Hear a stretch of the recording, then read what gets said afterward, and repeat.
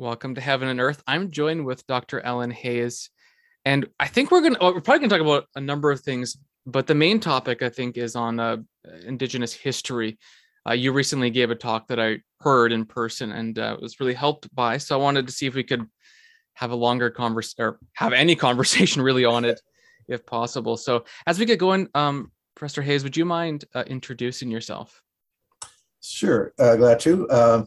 As Wyatt says, I'm Alan Hayes is my name, and I teach at Wycliffe College, which is an Anglican theological school, which is in turn part of a consortium of theological schools of different denominations at the University of Toronto. And although we're Anglican in kind of sponsorship and history, most of our students are non-Anglican and pretty much all from evangelical backgrounds or evangelical commitments. So I teach history of Christianity, and I've been there for a long time, a number of decades. And I'm also an Anglican priest in the Diocese of Niagara, which means I turn up on Sunday mornings and sometimes preach and sometimes lead worship.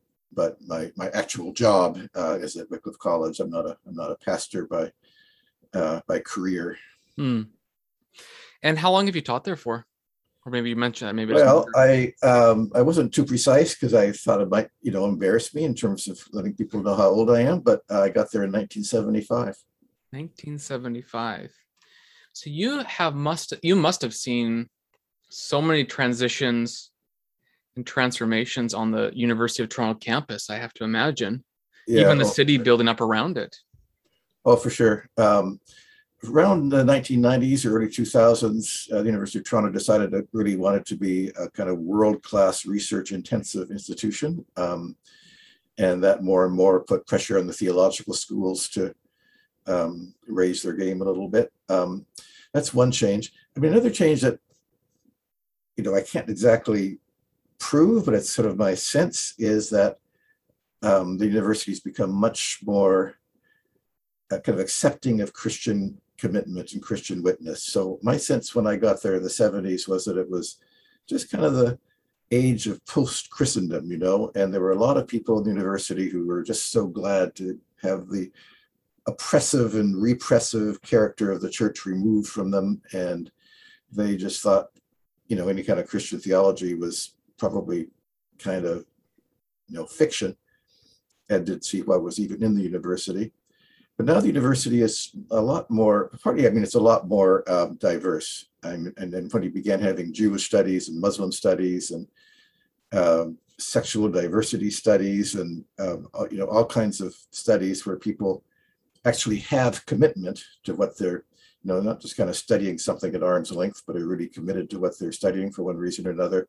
I think the whole university realized, well, Christians are the kind of same thing, So the faith-seeking understanding thing actually made more sense. So I used to kind of feel at the university that if people knew that I taught theology, they'd begin, putting me on the defensive list of why I was teaching something so silly. And now I get the feeling that people really are interested in knowing more about it. And kind of the dialogue that happens, I think, is much more authentic and sincere.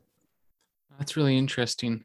And you would have been around, I guess, in the 70s and 80s. There were some large political stars. I think it was McMaster, George Grant was there, and there was not infighting, I guess. There was conflict between the University of Toronto faculty and all that. Was that a big deal at the time, or is that just more of an odd historical blip?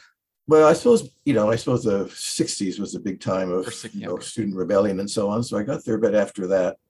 So wasn't quite so tense. It was different, but maybe not so tense. But we had our stars. I mean, Northrop Frye was teaching there, and he was teaching Bible. I mean, he taught in the English department. But his view was that you couldn't understand anything in English literature if you didn't know the Bible. And he discovered that his undergraduates didn't know the Bible. So he taught a course in Bible that they were all required to take. And when I first got there, I asked his permission to sit in the back of his class and listen to him because he was pretty celebrated. And of course, Marshall McLuhan, was also a kind of famous guy at the University of Toronto. And he was really kind of a lay Catholic theologian in disguise. Interesting. So there were a number of kind of Christian influences going on at the University of Toronto when I was there, but they were slightly disguised as English literature or media studies. Yeah, it almost feels like nowadays it's pretty hard to be a celebrity university professor, with the exception of I guess Jordan Peterson from U of T. But it's different because he got into the new media and YouTube and all that kind of stuff. But I feel like Marsh McLuhan and others, Yeah, early on, like you could almost be a public intellectual celebrity yeah. just from teaching. Or So I think that's what they were. I mean, in the sciences, we have, celebrities in the sciences who discover amazing things, but fair enough, yeah. harder in the humanities and in theology. I don't know. I mean, I know there are people that I think of as celebrities with Right, theology, but they but wouldn't be outside of, intellectuals. yeah. They wouldn't be household names. Well, there was a theologian at McMaster who was pretty well, Stephen Pinnock, right? Yeah, Clark Pinnock. Clark Pinnock, yeah. And I mean, he was, I guess, sort of a celebrity, even though he was a Christian theologian in recent years. I feel like at least some people knew who he was. He was certainly well known in my circles. I mean, he was an amazing guy. He not just as a thinker, as a very creative thinker, but as just a really honest, Christian disciple, a disciple who would, just invite people who were homeless into his home for indeterminate amounts of time, because that's what Christians do.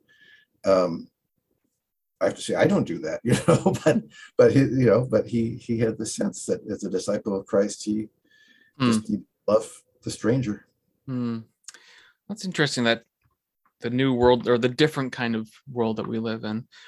Now, was it 2 weeks ago, whenever it was, that we invited you to speak in Toronto at an event, and you and the Archbishop Mark MacDonald, who probably, if you're listening to this, it will be a podcast prior to this that I actually have a conversation with him. You gave a presentation, or at least a talk, kind of a casual talk, well, a semi-formal talk on Indigenous history. And it was utterly fascinating. So maybe just one really basic question we could start with was like, why the term Indigenous?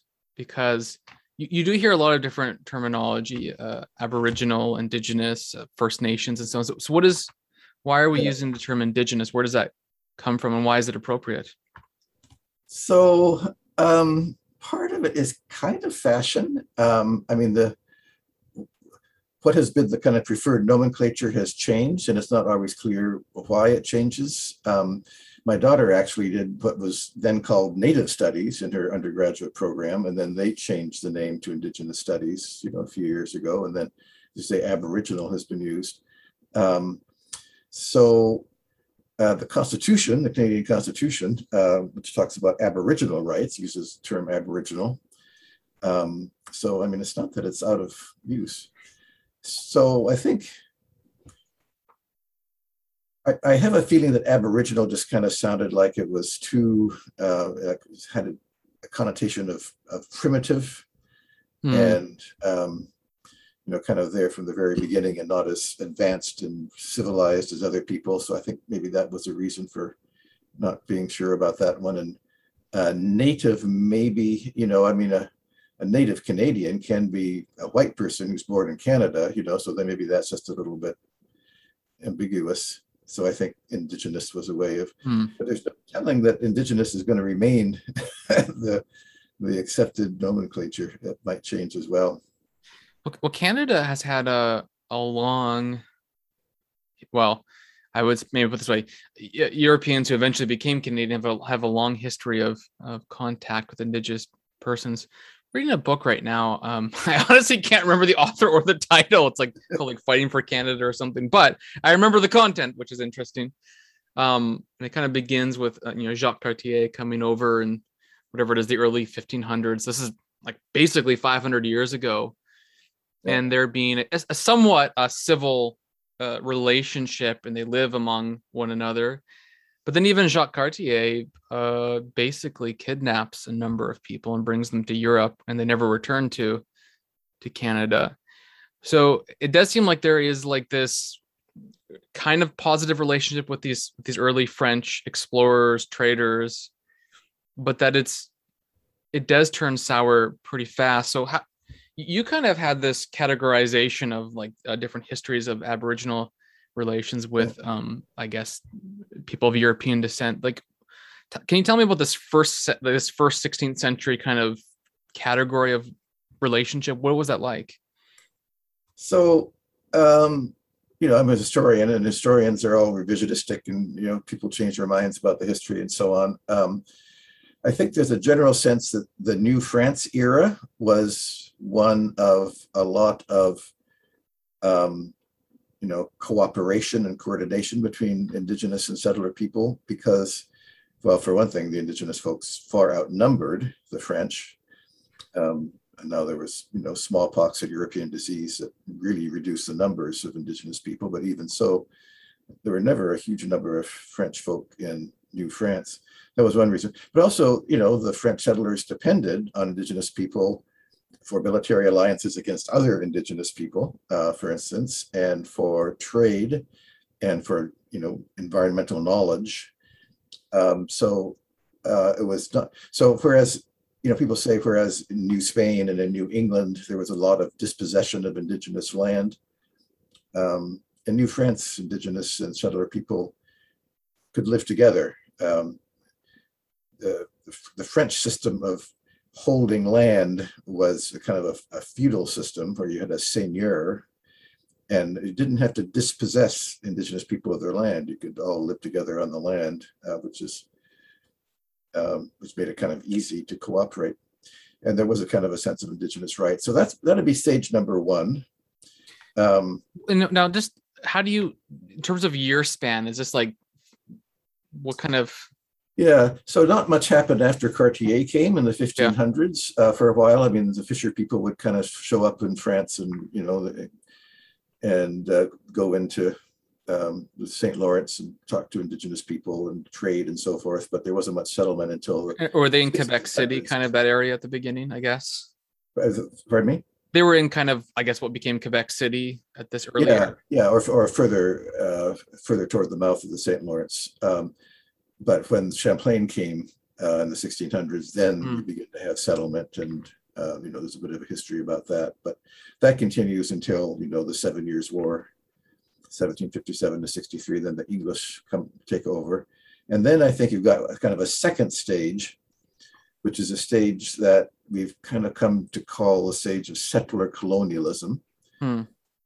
So the general, kind of summary of the thinking about colonialism is that there's two main kinds of colonialism. There's a kind of what's sometimes called metropolitan colonialism or franchise colonialism, and that's like colonizing countries in Africa. And in that case, the British go in, or the Dutch go in, or the Germans go in, or whoever, and they are setting up camp, and they're looking for resources, and they're making use of African labor, but they're there for a while and then they go home. So that's one kind of colonialism.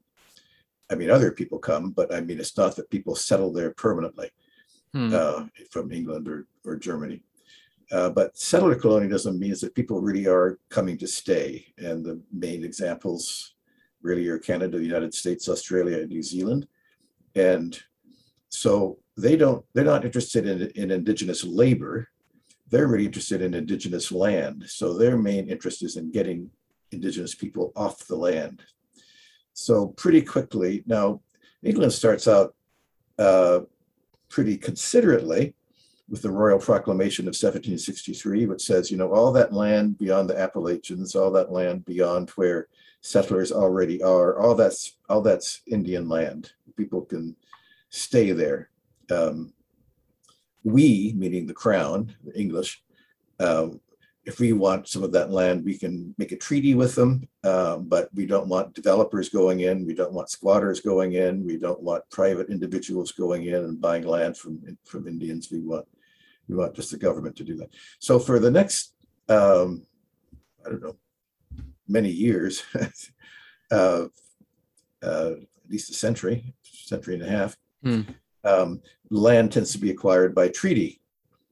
Now, there's issues around the treaty. as to whether Indigenous people always knew what the treaty even meant, or whether sometimes there was some fraud involved, but generally it was done by treaty. But the whole idea was to dispossess Indigenous people of the land and get them out of the way and find reserves for them out of the way. So that's the settler colonial period. And a lot of that, we now think was kind of unfair. And there are a lot of law cases constantly going through the court system in which Indigenous people say, that treaty wasn't recognized or that treaty was fraudulent. And then, decisions have to be made about that. That's the second stage. And the third stage, I guess, is the stage we're in now. So at the peak, there's a fellow named Alan Greer, who teaches history at McGill University, who is an expert in Canadian studies. And he has given a good rationale for this sense of three stages of settler colonial relations, colonial relations, settler Indigenous relations. So the kind of New France kind, the settler colonial kind, which ends, he thinks of peaks anyway. I mean, it's never ended really, but it's kind of peaked around the 1950s and 1960s. And now we're in kind of a resource kind of colonialism, where, corporations representing energy companies or mining companies want to go in and use Indigenous land, and they make arrangements. And the Canadian government now has, rules about how you can do that. The courts have imposed a lot of rules, and the Canadian government has imposed some rules.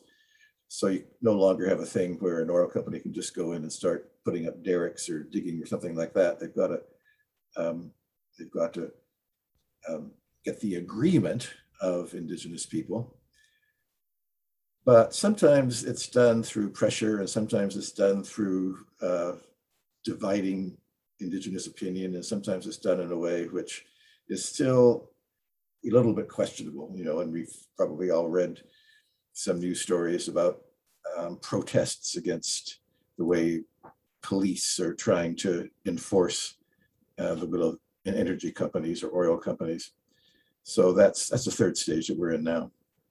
It's interesting that you think of the history, like in 1763, you have this sort of treaty created, but during this time too, you have a very interesting relationship between the colonies in the South and Canada, French Canada, whatever you want to call it. That I assume plays into this history because at this time, I think the Canadians kind of own the Ohio Valley region, and there is still, I guess, a more organic relationship with the Indigenous persons. But that must switch after the American Revolution, I imagine, right? Because they can push what the Americans or the colonies, whatever it becomes, the U.S. pushes west after it becomes a nation and kind of encroaches on Indigenous land. Whereas in the North in Canada, isn't that still more respected, I would say? So, I mean, certainly before the American Revolution, it was all kind of British. So it didn't much, it didn't matter, but it didn't matter as much as it did after the Revolution, the way you do the international boundary. And then the War of 1812 also settled a few of those issues. But after 1812, the boundaries that we have now, at least in Eastern Canada, are pretty well settled. So, I mean, there certainly is there are all kinds of connections between Indigenous settler history in Canada and Indigenous settler history in the United States. I mean, a lot of the law is kind of similar. Legal decisions are often based on similar kinds of precedents. One difference is the United States history is a little bit brutal, a little bit violent. There were a number of situations where people would, Army would just go in and kill First Nations people. And then there was, President Jackson had this decision that he was going to get all First Nations people off the East Coast, and he would just march them into Oklahoma Territory or somewhere else and get them out of the way. Neither white folk nor Indian folk in Canada wanted that to happen. I think when they saw what was happening in the United States, I think that reinforced the idea that agreement and treaty was really the way to go. So we don't have, I mean, there were military actions and there were police actions and there was violence and so forth, but nothing like on the scale you find in the United States. So that, I think the United States was kind of a warning to, both Indigenous and settler people in Canada, that if they didn't find ways to cooperate and agree, things could be bad for everybody. Now there are some, I suppose, exceptions. I remember you spoke of a fellow who went to what is now British Columbia and basically denied that the treaty was valid in that province, Yeah. and so kind of, I guess, illegally claimed the land. How did that work exactly? So yeah, British Columbia has its own kind of history, and so they were settled partly from the south, from the United States, and partly from the north by the Hudson Bay Company coming in from the north and other ways. What happened is, so there's a discovery of gold in the 1850s, a big gold rush, big settler population coming in, and the government needing to find places for them to live. And the provincial government at the time in the late 1860s just kind of said, treaties don't apply to us. We know about the Royal Proclamation of 1763, but nobody in 1763 knew that British Columbia existed. They couldn't possibly have had in mind British Columbia. So we will just do things our way. And as far as we are concerned, there are no Aboriginal land rights, whatever, in British Columbia. So we will send in our surveyors and we will find land for the settlers, and we will tell the Indigenous people where they can live and move them out of the way. And if they object, we'll send in the gunboats or send in the military and we'll move them out of the way by force. So the Canadian government was not happy with what British Columbia was doing and said so, but they didn't feel they could, they weren't going to declare war on British Columbia, I guess, so they let that happen. So that pretty much all land in British Columbia we now call unceded, in the sense that there was never a treaty in which Indigenous people said, oh yes, you can have this land and we'll go somewhere else and you'll pay us for the land. Just to clarify one piece, sorry, I don't mean to necessarily cut you. I am cutting you off. So unceded in this context is saying that Indigenous people did not cede this land to the provincial government. Is that okay? That's right. They didn't cede it by treaty, basically. They just had it taken away from them. So that means that now, so in 1970, I think 73, there was a decision of the Supreme Court of Canada called the Calder decision, which said, you know what, the Royal Proclamation does apply to British Columbia. And after that happened, the then Minister of Indian Affairs, Jean Chrétien, said, okay, what we want to do as Canada is to reach treaty with all those groups in British Columbia. Now that has not quite happened yet, but that is the direction that, and it has happened with some First Nations in British Columbia, such as with the Nisga'a, who have a self-governing treaty with Canada. And that's growing, but it still has to be done. So there are still a lot of land claims and land uncertainties in British Columbia. Now, in the early 20th century, you recounted a story where some Indigenous people were trying to push their claim on the basis of the 1767 Royal Proclamation. But when they got to Senate, the Senate basically shut them down and made it, for at least a relatively short time, illegal to push their legal rights to the land. So what happened there? So that was the Nisga'a Nation. So the Nisga'a are a group of the Pacific Northwest, pretty far north, if you think of where Haida Gwaii is, which used to be called the Queen Charlotte Islands. Those are islands. You look east, you're probably going to look at where the Nisga'a are. And and you're right. So their claim was that the 1763 Royal Proclamation that I've been talking about should apply to them, and the provincial government said no, it doesn't. And they got a lawyer who was a settler lawyer. He was actually an Anglican priest and a lawyer. Oh, really? To work for them, and he tried as much as he could. So he had conversations with the British Columbia government and with the Canadian government, and he went to England and had conversations with the English government, and he had different overtures to the House of Commons and to the cabinet and to the Senate and so on, and finally failed. In fact, he not only failed, but he got Ottawa so annoyed that they changed the Indian Act to prohibit giving funds to Indigenous people for land claims. So that was repealed in the 1960s. But for 40 years, First Nations people weren't even allowed to go to court around land claims. It was simply against the law for them to try to get the law on their side. But then when that law was repealed, then they did go back to court. The Niska did go to court, and then the result was this Calder decision.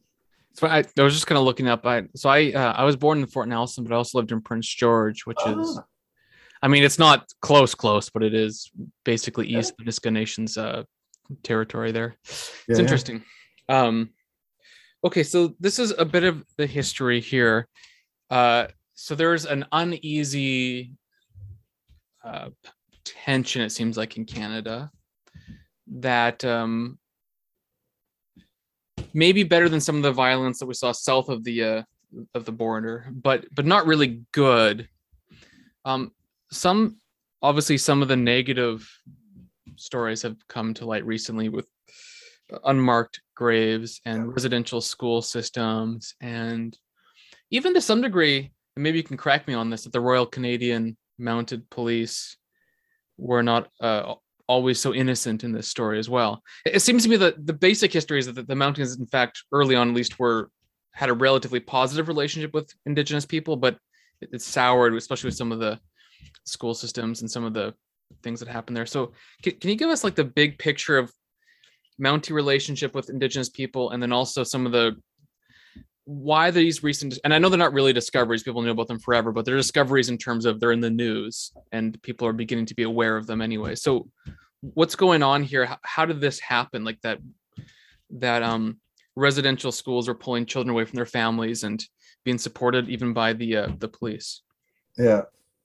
So, well, I'm not sure. It's probably hard to generalize about the police. I mean, when I was a kid, we had Sergeant Preston of the Yukon, right? And, a lot of the television programs were about Sergeant Preston kind of taking the side of First Nations people against nasty gold miners. So I think the RCMP liked that kind of reputation, of trying to be fair. I guess as with any profession, I mean, there are different people in police departments who have different kinds of views and different ways of acting in certain kinds of situations. I mean, I've met RCMP who really want to kind of get to know Indigenous people in their community and will show up at the church lunch on a Wednesday and talk to people and, make sure they know everybody and treat everybody fairly. But then you see other situations where they just get impatient with Indigenous uppityness, I guess, and do something else. But as far as the residential school system was concerned, I mean, that was a situation where the police were sometimes called in to enforce certain laws, which is what police, of course, do. And sometimes that could happen a little brutally. Now, the kind of situation that came up was at a certain point, all Indigenous kids had to go to schools authorized by the Indian Affairs Department. And those could be day schools, but a lot of them were residential schools. And if there was no day school around, it had to be a residential school. And not all parents wanted to give up their kids for, indefinite amounts of time, would sometimes turn into years. So then the police would be sent in to make sure that it happened. And so, I mean, there are certainly stories of the police just going in and grabbing kids away from the hands of their mothers and putting them in the boat or the airplane or whatever and taking them away. So that isn't brutality in the sense of beating people over the head with a billy club, but I mean, it's certainly brutal in another kind of way, brutal to kind of family sensibilities. But that was, kind of their job. I mean, it's not that the police said, "Oh, let's do that." They were sent in by the Indian agent or by the Indian commissioner or by the Indian Affairs Department, and that was their job. Hmm. Well, one of the things that we're talking about the era that we're in now, which is the resource colonialism, if you want to call it that. And it's interesting. When I grew up, it was interesting that the sort of narrative that at least was familiar to me was that you have Canadian companies and that are moving in and trying to build something, to build a business. And we have this huge, massive landmass. And then you had Indigenous persons who were resistant because, they like nature and all that. And that's kind of just how the story was. So it's just kind of very simple and black and white. But it strikes me that at least as a conservative or as a Tory, someone maybe who isn't as invested in the sort of Republican, so-called blue Tory perspective, should very much value the 1763 Royal Proclamation, given that, I think a conservative at heart wants to conserve what is good and right and just. And yet, I don't really see this treaty. I know that we have these things where you have an event and you read like a few sentences about the land that you're on, but that doesn't really seem to be part of our public discourse. Or in the recent election that we had in federal election in Canada, I don't remember Aaron O'Toole talking about anything along those lines. It's almost like it's a non-issue, but I don't know how it could be if you're a Tory or a conservative. So I know this is a bigger question than you've done because it's not really a historical question, but it's just more like your impression. Why is, among conservatives anyways, which I guess I would say I am a Tory, why do we apparently not talk about this issue politically, that is? So the last election was a bit of a surprise because, the Liberals didn't talk so much about it either. And it just didn't seem to be an election issue. And given the previous... But all the news, like the graves and... Truth and Reconciliation Commission, and then the graves over the summer, that was a bit of a surprise. So I don't know why it went off the map. A lot of people, I was a bit disappointed about that. And I think a lot of people were disappointed that it just, did not seem to rise to a campaign issue. So, yeah, on the resource extraction thing, I'll return to my historical hat, I guess, but there was a kind of a turning point in the 1970s. It's a turning point, I think, not just for Indigenous, non-Indigenous relations, but also a turning point for the role of the churches in all of these issues, which was when a consortium of companies wanted to build a pipeline from the Beaufort Sea down to the United States. So what had happened was a huge amount of natural gas had been found in the Beaufort Sea, which is kind of a sea of the Arctic Ocean. And with oil, well, you can kind of pump it to the coast, and they'd already done that and then put it on ships. But natural gas, you'd typically have to freeze, and it would be a lot more difficult to do. So they wanted a pipeline directly down into the United States. Now, the federal government had already decided that there should be some consultation about things like that. So they got a fellow named Thomas Berger, who was a Supreme Court justice, to do hearings.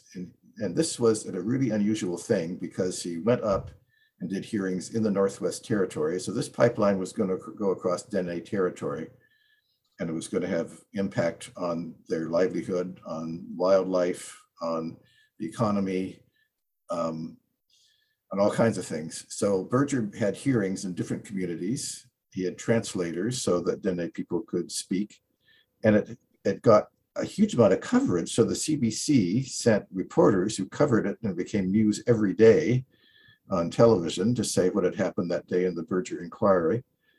And the churches got hugely involved. I'm talking about the mainline churches, kind of Roman Catholic and Anglican and United, I guess maybe Presbyterian. So they sent something called Project North up there. And their role wasn't always terribly constructive because they took sides, and sometimes on behalf of the Indigenous folk, sometimes demonized the corporations in a way which probably wasn't really very helpful.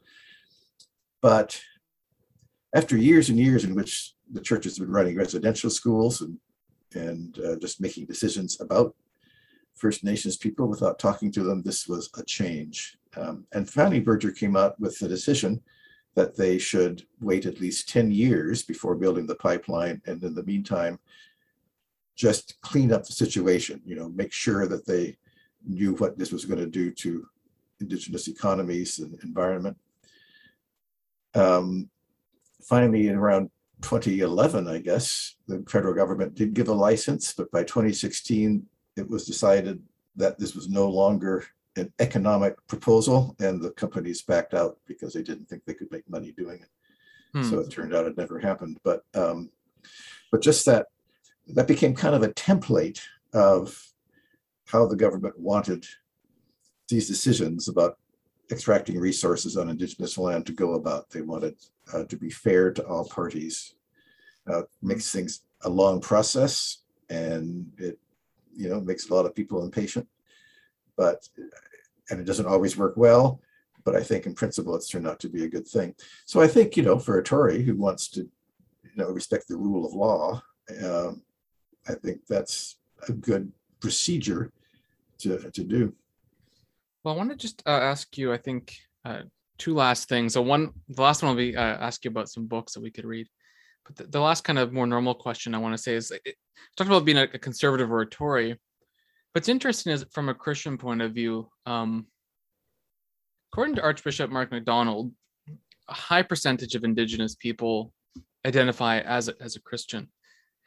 And it's maybe the same type of question, but it is interesting that, at least for myself as a Christian, I don't have an obvious impulse to say that I want to support Indigenous Christians in terms of these treaties or in terms of exploitation. Like I don't feel like there's like this vital connection, and yet there probably should be, given, I mean, just at a human level for sure, but even at a level of Christian identification. So like, well, I don't know if this is so much of a question, it's more of a statement. It is an interesting dichotomy between, you have a number of people of European descent who claim to be Christians, and yet we don't tend to feel any kind of obvious solidarity with Indigenous Christians.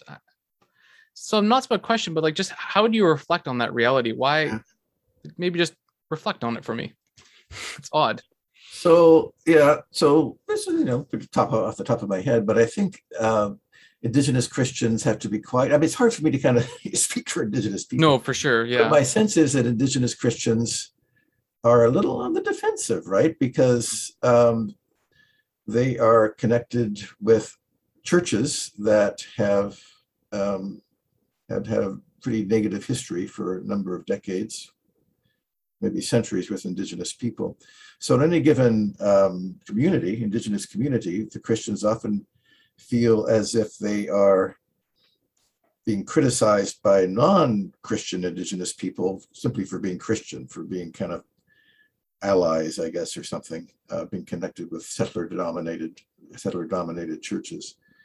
So I think Mark's right. So I mean, if you look at census data, when people go out and ask Indigenous people what's your religious affiliation, a tiny percent say traditional, Longhouse or whatever it is, and something like 60 or 70%, would say Christian. Now, I mean, that question hasn't been asked in that way on the census recently, but in the last, in 2011, when it was asked, something like, 60 or 70% of Indigenous people identified as Christian, but you wouldn't know it, Now, of course, that's like all of us. A lot of people who tell the census they're Christian don't ever go to church. But we still, if you look internationally, we see someone who claims to be a Christian, they're suffering unjustly. We feel like there's a pull, towards that person. But I don't know in our churches that we feel like we have a pull. I mean, I'm sure some do. Normally, there's not a pull towards identifying with those Indigenous communities who maybe are suffering or have some sort of injustice happen. It just doesn't. But it's odd that we have this similar feeling to all people across the world who claim to be Christian. If you're perhaps in China, an underground church or something like that, and we hear about. But it just doesn't seem obvious to me, even though I grew up in Canada. I grew up in British Columbia, where there's Indigenous Yeah. people, and yeah, it's just an odd reality. I don't have any insight into it. It's just odd. Yeah. Well, maybe a communication thing. I don't know. What stories we read or what the media talk about, or what celebrities we hear about. I mean, China is a place we are reading about every day, and so I think maybe pay attention when we hear about the role of the situation of Christians in China. That may be one. Another thing is maybe we don't want to maybe as non-Indigenous people, we don't want to sort of get involved in matters that are going on in Indigenous communities. They're already torn apart enough, and maybe they don't need us going in taking sides, and maybe that.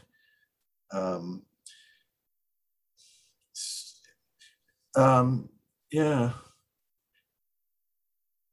It could be a number of reasons. I mean, another thing is that the number of churches involved in Indigenous territory is fairly small. I mean, you have the mainline churches that ran residential schools, and then the Pentecostals, who are making, since the 1950s, have grown tremendously in Indigenous territory.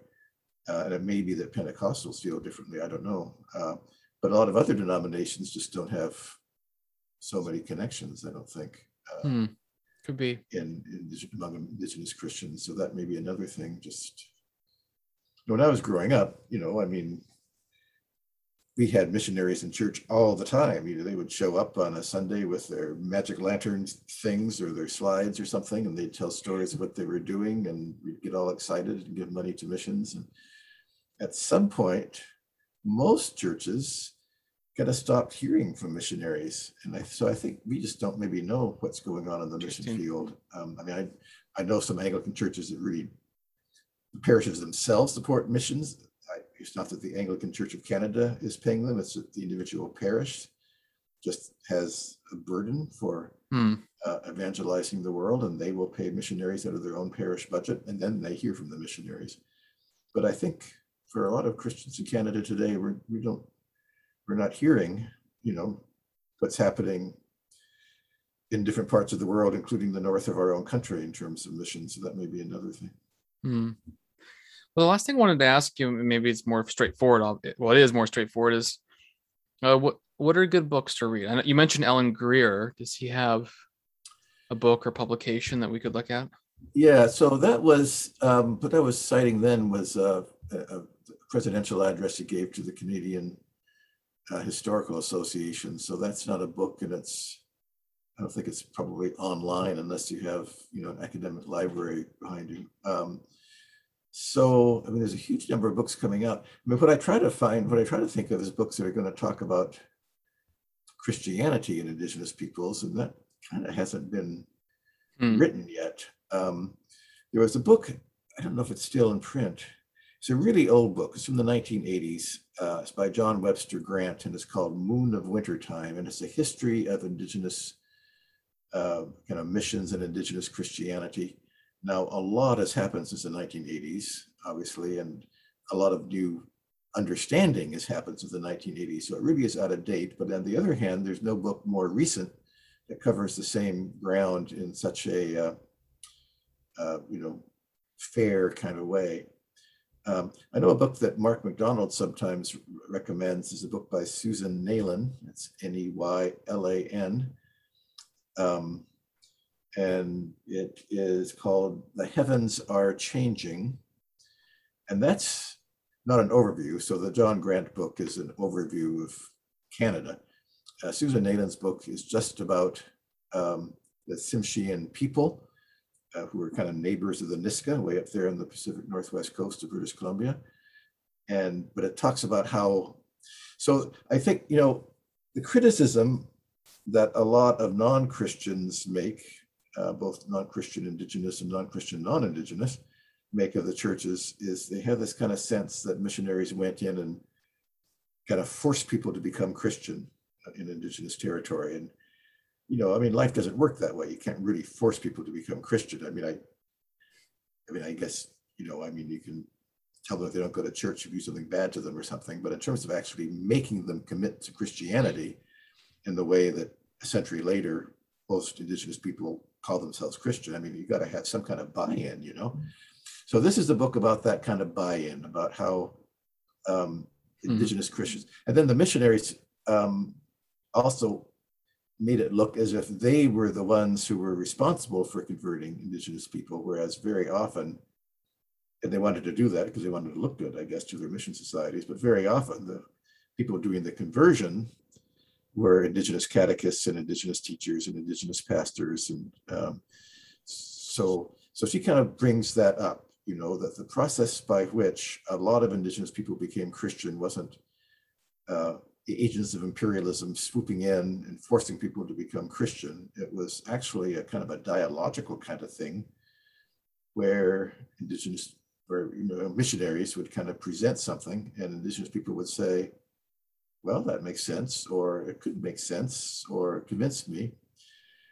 And very often the way missionaries work is by looking for kind of analogous beliefs that already exist in the culture, you know. So when St. Paul goes to Athens, you know, the first thing he does is he kind of hooks into what all these philosophers at the Areopagus already believe. So a lot of missionaries would do that too. So and then indigenous people would say, well, you know, the way you talk about Jesus and Jesus' love and Jesus' healing and Jesus' spiritual power, well, you know, it reminds me of, oh, we have some spiritual powers, and, you know, maybe this Jesus is actually a better spiritual power. You know, maybe this is somebody that we can commit to. And baptisms began to happen, and commitments began to happen. So anyway, that's what the Susan Nayland book is about. Is there a book just on the general history of Indigenous people in Canada, like some sort of 1 or 2 volume history book? Yeah, I don't know if I know what's up to date. I kind of buy books and then I don't always buy new books. A book that my daughter used when she was doing Indigenous studies was called, oh gosh, what was it called? It's something like, you know what? I need to kind of look up like you, I don't always remember authors and titles. It's funny. I think it's called Indigenous Ways of Knowing, and it's kind of introduction to indigenous cultures. I mean, there's also books, there are a number of books that will give a kind of an overview of history. It's a terribly complicated thing because there's 630 First Nations, you know, sort of bands across Canada. There's 15 or 20, depending how you count them, kind of overall nations like the Cree and the Anishinaabe and the Oji-Cree and the Niska and so forth. There's something like 60 indigenous languages. So it's really hard to give an overview of indigenous history. You can give kind of an overview of indigenous settler relations, but that's a little bit different. So what I might do is I might look something up and tell you, and then when you do the podcast, you can just put it as a link or something. That sounds good.